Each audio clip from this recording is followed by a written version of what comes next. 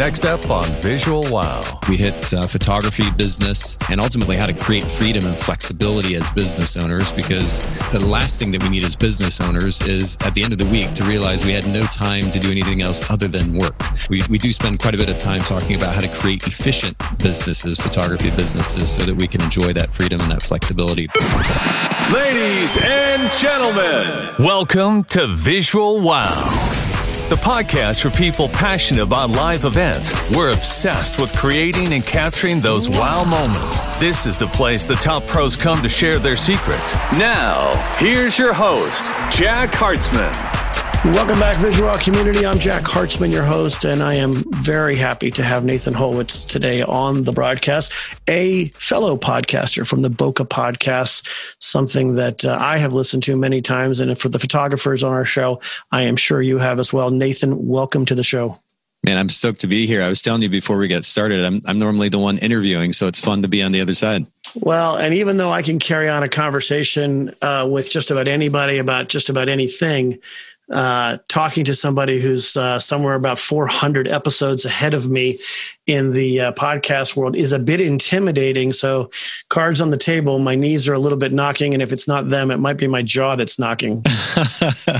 Man, it's at the end of the day, it's just conversation. At least that's what I kind of try to tell myself and my guests as well. And I'm still working at it. In some ways, I feel like a newbie. It's an interesting thing that you and I are both doing, and I'll even throw Ben Hartley into the equation because there's another photographer podcast, that six-figure photographer podcast that I really enjoy being a part of. And as we were just talking offline, one of the things that I really appreciate about what we're all doing is that it's very unselfish.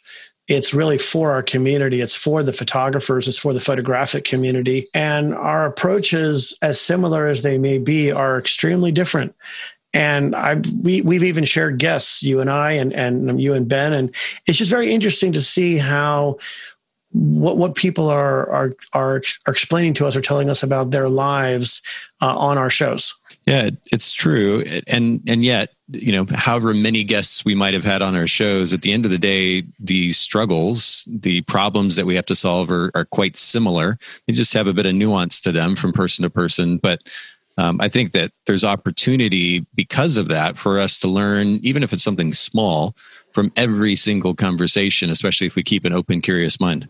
Well, my mentor, Doug Sandler from turnkeypodcast.com and a former business partner of mine, he was a bar mitzvah DJ for 20 years before he got into podcasting. He always told me to approach every broadcast, every conversation and interview with childlike opinions and attitudes. Everything is fresh. Everything is new. And if you don't taste it, you're not going to like it, or you're not going to know that you don't like it. And I would have to agree with that because part of I think what makes listening to a podcast enjoyable is when the host and ideally the guest as well carry a certain level of energy and excitement and enthusiasm, and it translates in their voice. I've listened to countless podcasts over the years, and anytime you log on to a show and you hear monotone, well, at least for me anyway, I tend to just kind of sign off almost immediately or put it on like 1.5 speed to get through it as quickly as I can. Well, now I'll, by the way, my daughter taught me that trick. She says, Dad, when I want to listen to one of your episodes, I usually listen to most podcasts at 1.2. And when I listen to your podcast, I listen on 2.0 because I'm really tired of hearing you talk. And I'm like, wow, that was a really nice thing to say. But, it's an interesting thing that as we've been all had our lives very disrupted by this little global pandemic thing, I found myself preparing for launching the Visual Wow podcast and doing my homework by listening to other podcasts like from guys like you. So I'm in a unique position right now that I'm about to ask you some of the questions that when I'm out with my other photographer friends and we're riding bikes on the C&O Canal outside of Washington, D.C., we're out for a couple of hours and I'm listening to the BOKEH podcast. I'm like, God, I wonder how he does that, or why did he do this? So for the BOKEH podcast listeners, maybe I can answer some of the questions you've been thinking about Nathan, besides the fact that we know that he's passionate about family and motorcycles. Motorcycles, another passion of mine as well. But tell me, when were you a photographer? When did you make the progression into the podcast world, and how that has kind of played out with your other side businesses or formal businesses, shall we say? I started in photography in 2001.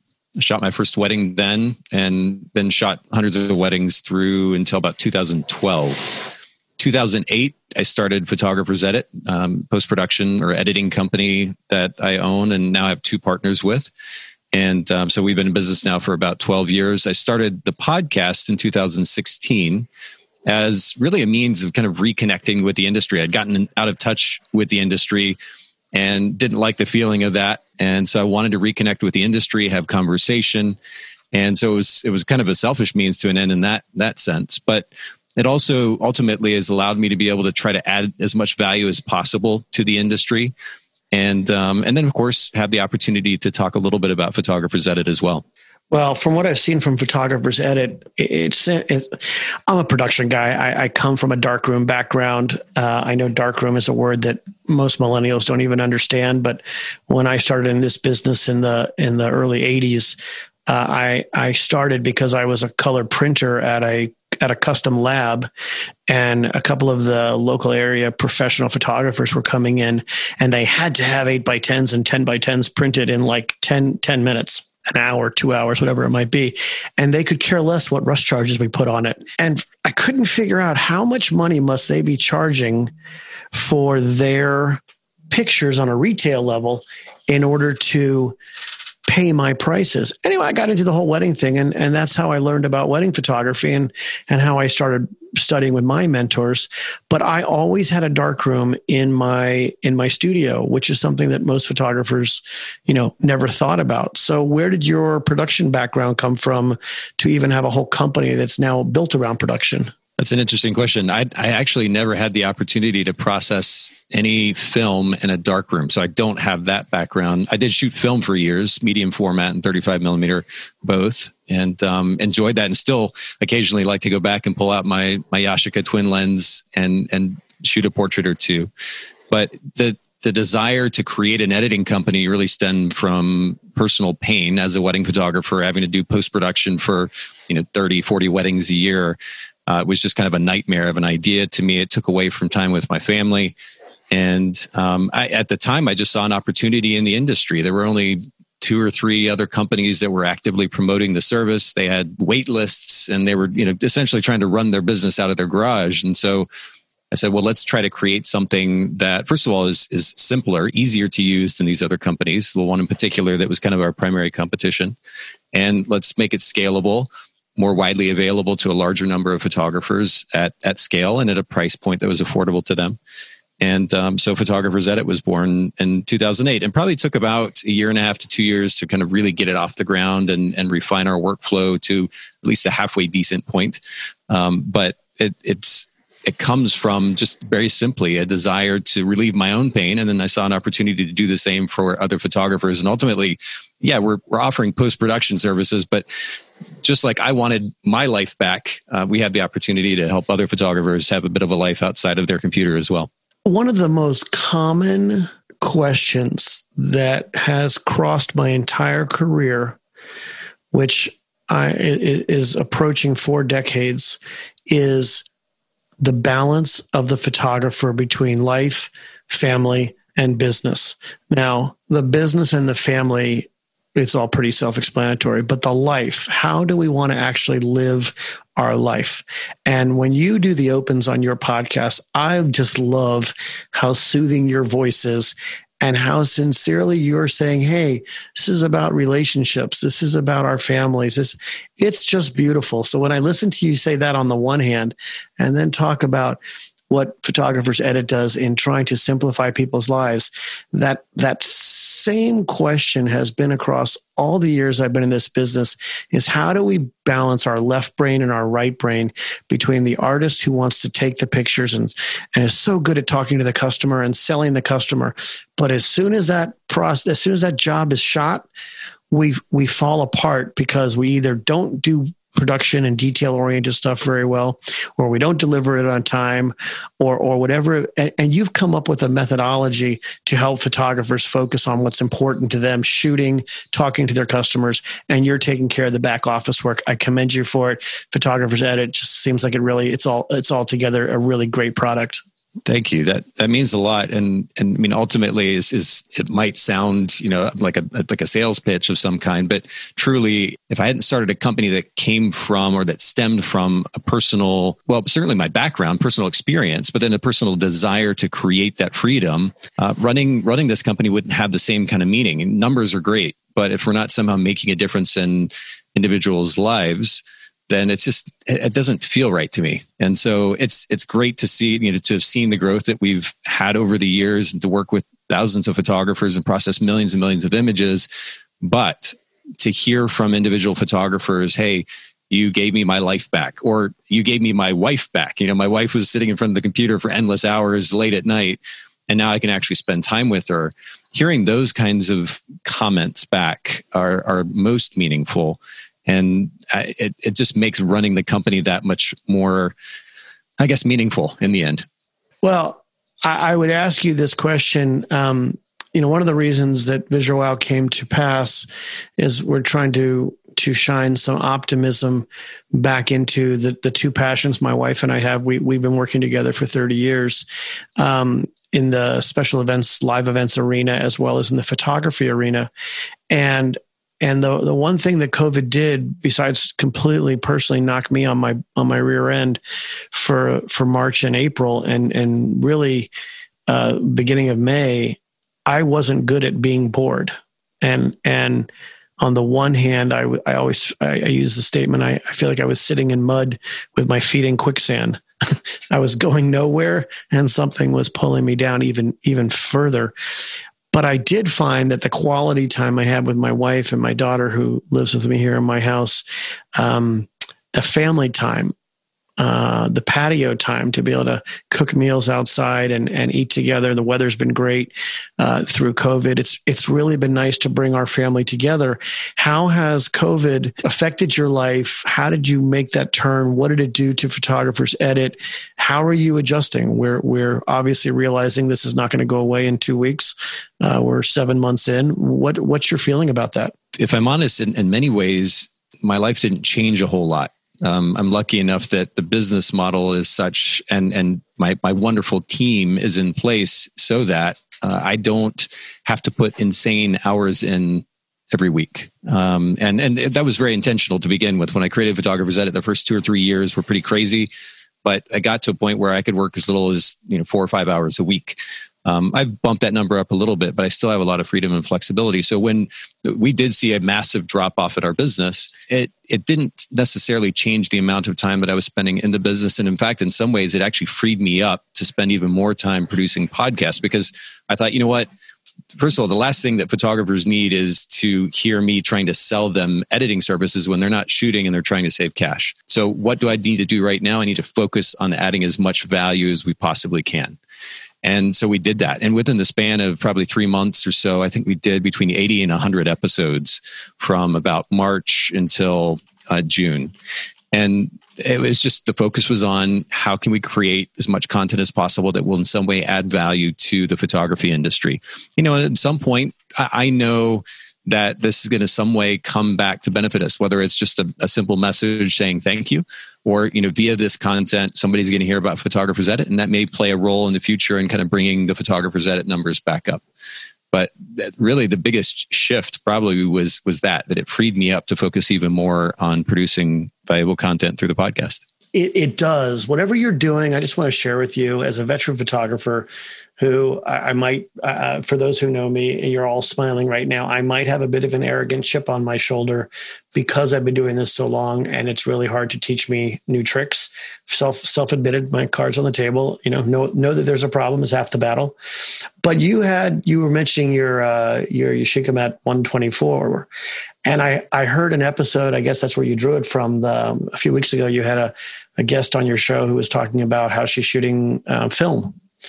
And oh my goodness, if that didn't inspire me to break out my cameras again, because I have a whole case that's in my photos in my studio that has my Hasselblads and my Mamiya C330s.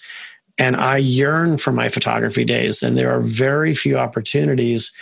Like if I do a job where I'm photographing black light, I break out my cameras, my film cameras, because digital photography and black light is a bad combination. But gosh, the way you just talked about breaking out the twin lens and talking about film again in that episode, it truly inspired me to pull out my cameras. And I kid you not, all those cameras are now sitting on my dining room table being dusted off, because sometime in the coming week or so, I am going to go out and shoot film again. I just think it's a great, I guess what I'm saying is that podcaster to podcaster, I don't want you to ever think that you're not giving enough content out when you can take an old dog like me and tell me to go break out my cameras again. It really, really meant a lot to me. I was borderline double motivated to go and talk to my wife about getting the cameras out again. Oh, that's really fun. So like what would be the first thing that you go shoot with those cameras? So I'm a classically trained portrait photographer. I came through the Monty Zucker School of Photography, and we were raised on the Hasselblad square images, Mamiya C330s, and Hasselblads. And I have all my cameras. I mean, I have all my bodies and every lens known to man in that department, super wide C. And the first thing that would come to my mind in the fall season here, I live in the Northeast, is breaking out the super wide C to do, which is a 38 millimeter lens, or the net equivalent in a digital camera would be probably like somewhere between 22 and 25 millimeters on a full frame camera. It just had a unique perspective that it didn't bend the edges the way you could really learn how to shoot it properly without distortion. And it had a bubble level on it so that your camera would be level when you shot. And if you shot it properly, it just captured images in such a spectacular way. Some of the most famous wide angle Hasselblad pictures of a generation were taken with the super wide C. It's a beautiful, beautiful camera too. I'm actually, I pulled up a picture as you were talking about it, just to have a point of reference. It's stunning. Yeah, it's a short little. It's in today's world, most young photographers would say, "Hey, it looks like a pancake." It's a really short camera body. The film was right up against the back plane of the camera, and then you have this teeny little lens in the front with a little eye level viewfinder. But the camera that I really miss, or the lens that I really miss using, is just on a typical old style 501 or 500 series Hasselblad camera with a 120 millimeter lens. Yep. It was the perfect portrait lens. And my brain still thinks as a square photographer. Some of my colleagues that work with me, we all came up in the film world. Some of them still shoot like a square photographer. I have weaned myself into vertical and horizontal mode, but they'll shoot a regular DSLR and they'll come back with what we call in our business bullseye pictures that are shot square, but on a rectangular format. But I mean, the Hasselblad just opens up there's a different perspective in the world. The human eye sees square. Stop and think about that for a second, because you may never have heard that before. The human eye, when we look forward, if you just look out your window or you look at the wall or look at the person next to you and don't move your eyes, and if you just look straight forward and you could draw an imaginary box around your vision, it's square. There's a left corner, a right corner, and it doesn't go wide like a 2x3 format. It's a 1x1. It's a square picture. And when you learn photography that way, you learn to encapsulate not cutting off the floor or cutting off the sides in a vertical or a horizontal. So I'm really, really looking forward to going back and shooting film in the coming, actually probably the first part of next week. I have a couple of free days, and I just want you to know it's totally inspired by your episode on BOKEH Podcast. Oh, that's really cool. Well, I'm curious with your fascination with the film cameras, have you ever photographed with a panoramic camera before? So there are a few cameras I have not photographed with in my profession, and I own most of them. And if you want to count all the money that I probably should never have spent on so many different things, cameras would certainly be at the top of that list.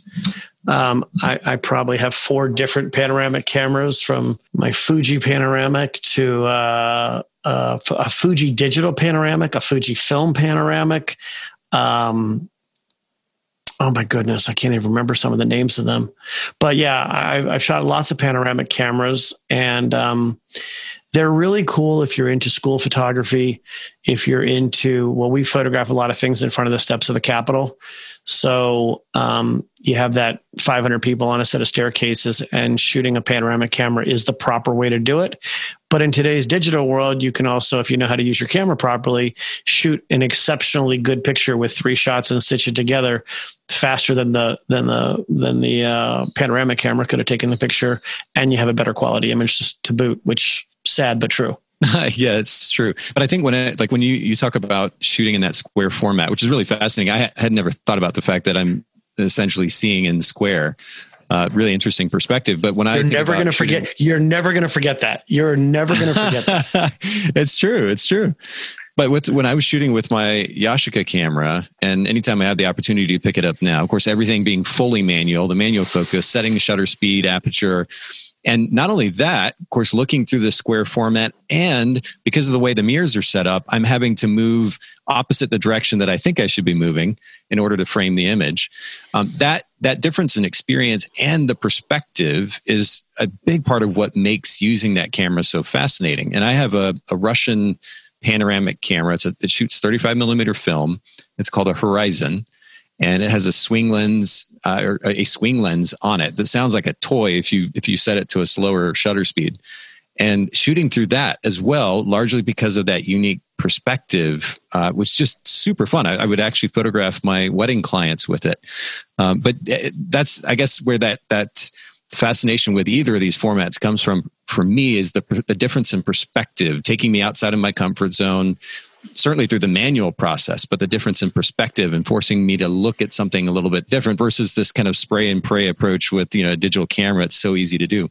If you grew up in the film business, I'm going to pay homage to a couple of my mentors for a moment, and I'm going to try not to throw my 29-year-old son under the bus. I was mentored by 2 great people on 2 opposite sides of the photographic arena. One is by Monty Zucker as a portrait artist and a wedding photographer, and the other is by a guy named Phil Lear, who was 15 or 20 years Monty's senior. And Phil, to most people on the East Coast, or if you knew him from the trade show circuit in the lab business, he was a manufacturer's rep for Bessler darkroom equipment. He was also one of the pioneers of the Topcon camera back in the 50s and 60s. But these 2 guys taught me the profession of photography while I was learning the art of photography. And most people learn the art of photography and figure out how to make it a profession. So as an example, with your Yashica Mat 124, which is the same basic format as my Mamiya C330, I never learned how to use the waist level finder. I got into it with an eye level finder because I was taught how to use it in the wedding business right out of the gate. So I still held it up to my eye and I still saw everything right side up. Even the Hasselblads, though I couldn't afford the eye level finder when I first bought my camera, I only used the waist level finder for a very, very short amount of time because it drove me crazy. There's no way to for me, I couldn't figure out how to shoot fast enough to make money with the eye level finder. So I used, the waist level finder. So I used the eye level finder. And Phil taught me about gear and about buying gear that you need versus gear that you want. And that just because the other guy makes money with that sparkly little thing over there doesn't mean that when you buy that, you're going to make money with that same piece of gear. I say that because my son, just shy of 30 years old, when he was in high school, I was in my Canon, probably the 10D in that time, 90. Yeah, probably just coming out of the first generation of digital cameras into the Canon 10D or 20D. And I had an Epson 4800 printer in our studio. And so my son in like 10th grade was learning digital cameras. And then when he went to high school and I demanded that he took high school photography, which is where I learned photography, without throwing him under the bus, he did not succeed well in high school photography nor in college photography because he could not wrap his head around processing film in a reel in a tank. It was stupid because he knew how to use things in the digital world and he was using Photoshop a decade before most people his age. And so, yeah, you run into these problems depending on how you were raised. Like you were talking about in one of your episodes, the woman with the film cameras, that she's going out and shooting 120 film. Well, film used to cost you $6 or $10 a roll, and the processing was another 10 to 15. And so you had basically, if you did the math and you did this on a volume, every click of your camera cost you $1, film and processing and printing. Yep. And so in our world, we shot square, which was 24 pictures to a roll. And you went to a job with 20 rolls of film. And then you always had one extra Pro Pack, which is 5 rolls. So you went with 4 Pro Packs and you always had an extra one in your case. And 4 rolls was 480 pictures. And then when you were done editing those pictures, you usually had about, 350, 360 to deliver to your customer. Well, when you think that way, that every click of your camera is $1 and it's coming out of your pocket. Well, when I started shooting digital photography, my 480 almost overnight became like 650 and then 850. And all of a sudden I found myself shooting 1,200 images.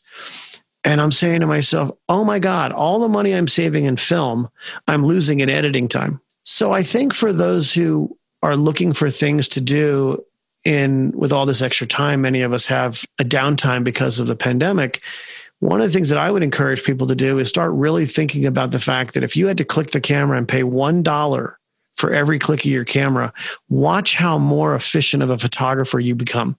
Watch how much less time you spend on editing or culling your pictures, and you can spend more time with Photographers Edit or on your own doing color correction and doing the things that make you passionate about the finished product.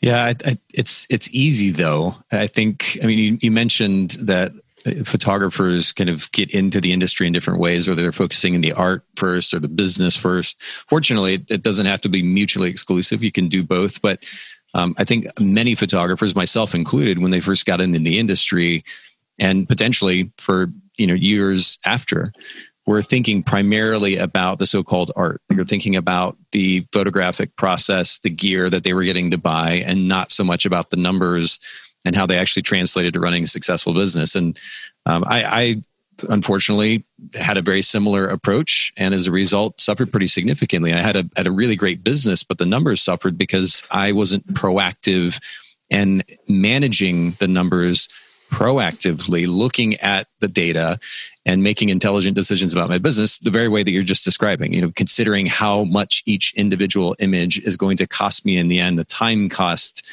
in particular. That's just not something that I think most photographers consider. So I think it's great that you bring this up, because we all constantly need the reminder that at the end of the day, if we're going to run a successful business, data is king, numbers are king. We have to pay attention to them. If we do that proactively, then on the other side of that, we still have the freedom, the flexibility to focus on the art as much as we want to, and in some cases even more, because we've done the work with the numbers ahead of time. I think that, it comes back to what we talked about earlier, is that, age and years in this business, there are so many things that are different, but there are so many things that are the same. And if you're not paying attention to your bottom line, then your life as an artist is going to be finite. At the end of the day, I remember something that I was taught at a very young age by Monty Zucker. He would say, "Why are you here? Why are you coming to my class? Why are you investing money in my teachings?" He said, "Are you here for green ribbons or for blue?" And whether there was 5 people in the class or he was talking to WPPI with 5,000 people in the room, the level of perplexedness on people's faces, well, what the hell is he talking about? So without being able to get some feedback from our listening audiences, I'll give you the answer in an audible way.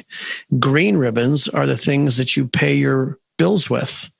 They're things that enable you to smile. And blue ribbons are the things that you go, ooh, ooh, ooh, look at me, I got first place.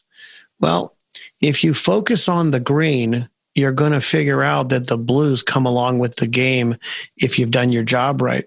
If you focus on the blue ribbons only, you're going to find yourself with a whole lot of blue ribbons and not able to pay your bills.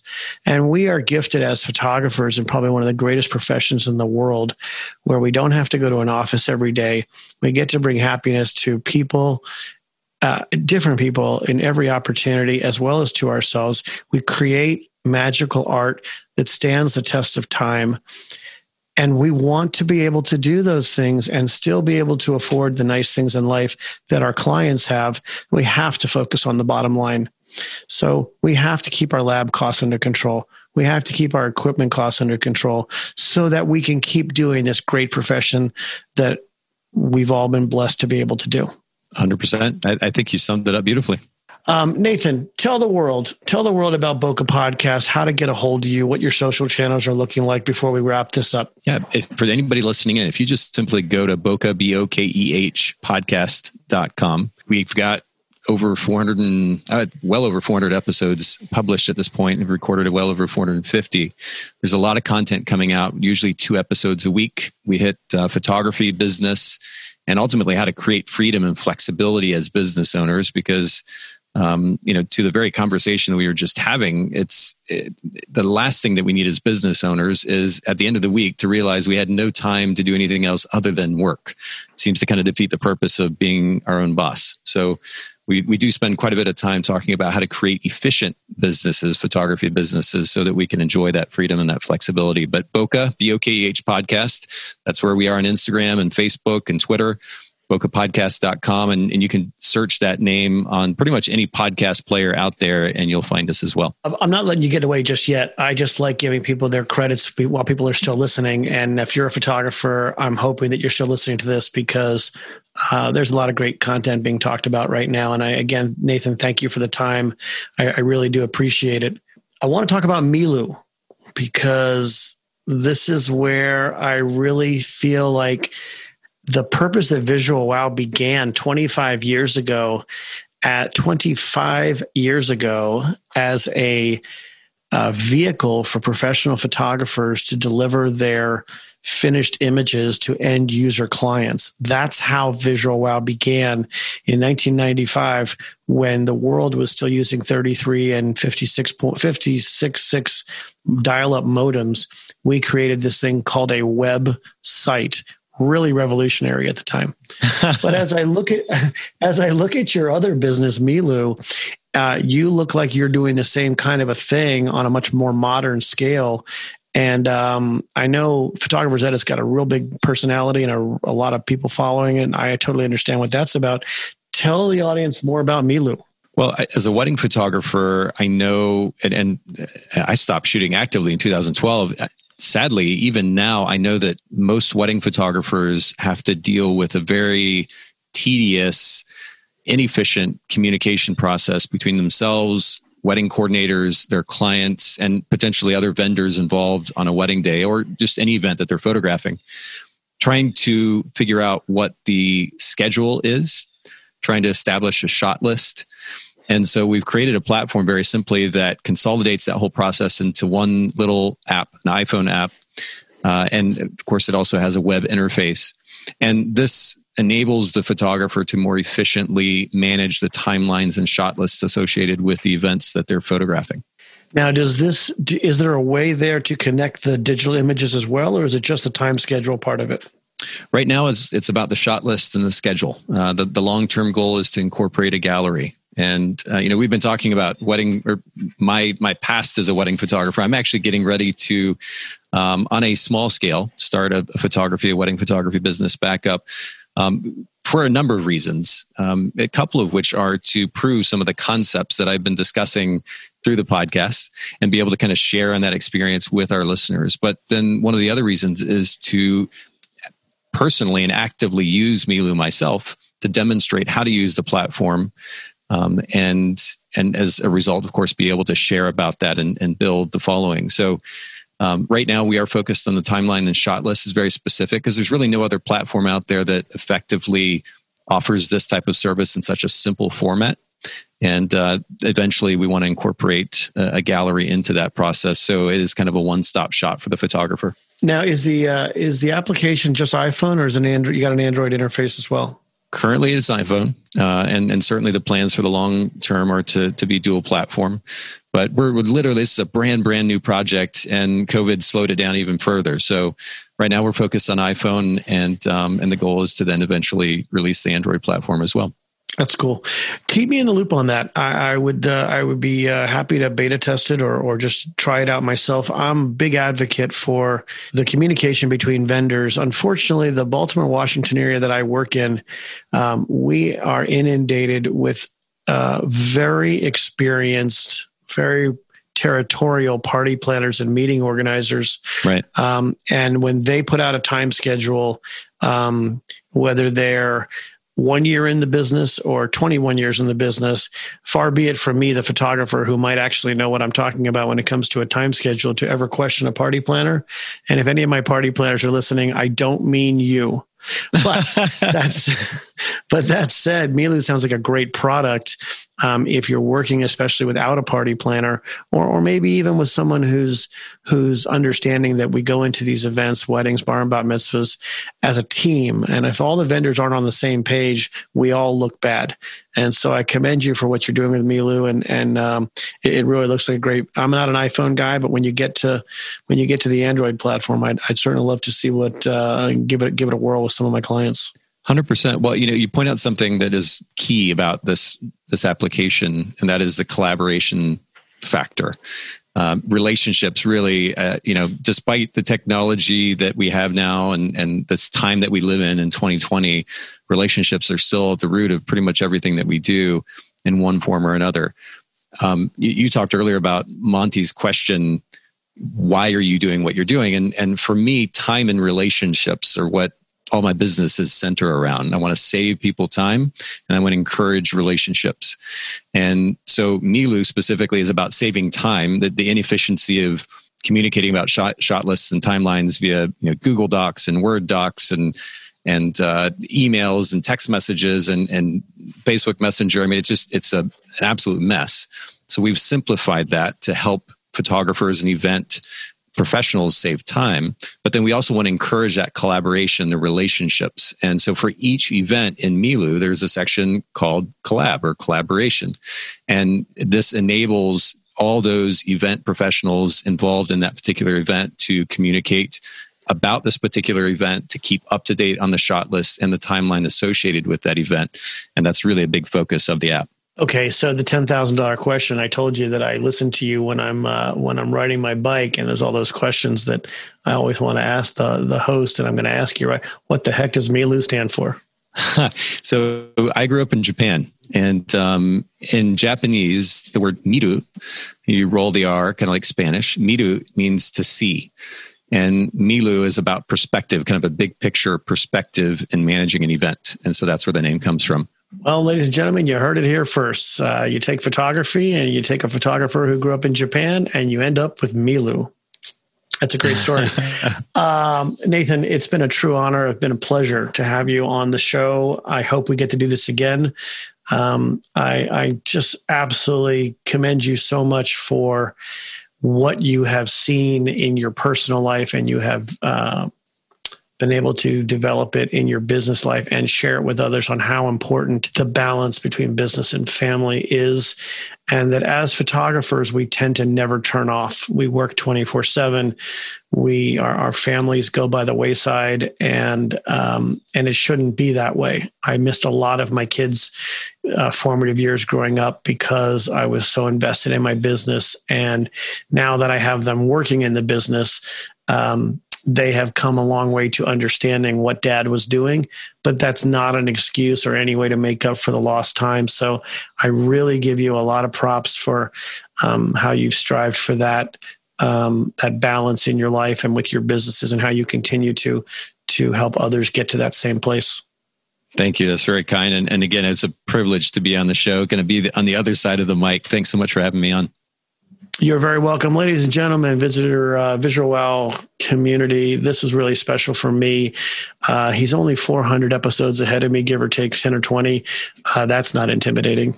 And it's been great to have you on the show, Nathan. Thank you very much. I'm Jack Hartzman, your host, and we're done. Thanks for listening to Visual Wow. If you like what you heard, like us on Facebook, Twitter, and tell your friends. Go to visualwow.com for more info. If you didn't like what you heard, just keep it to yourself.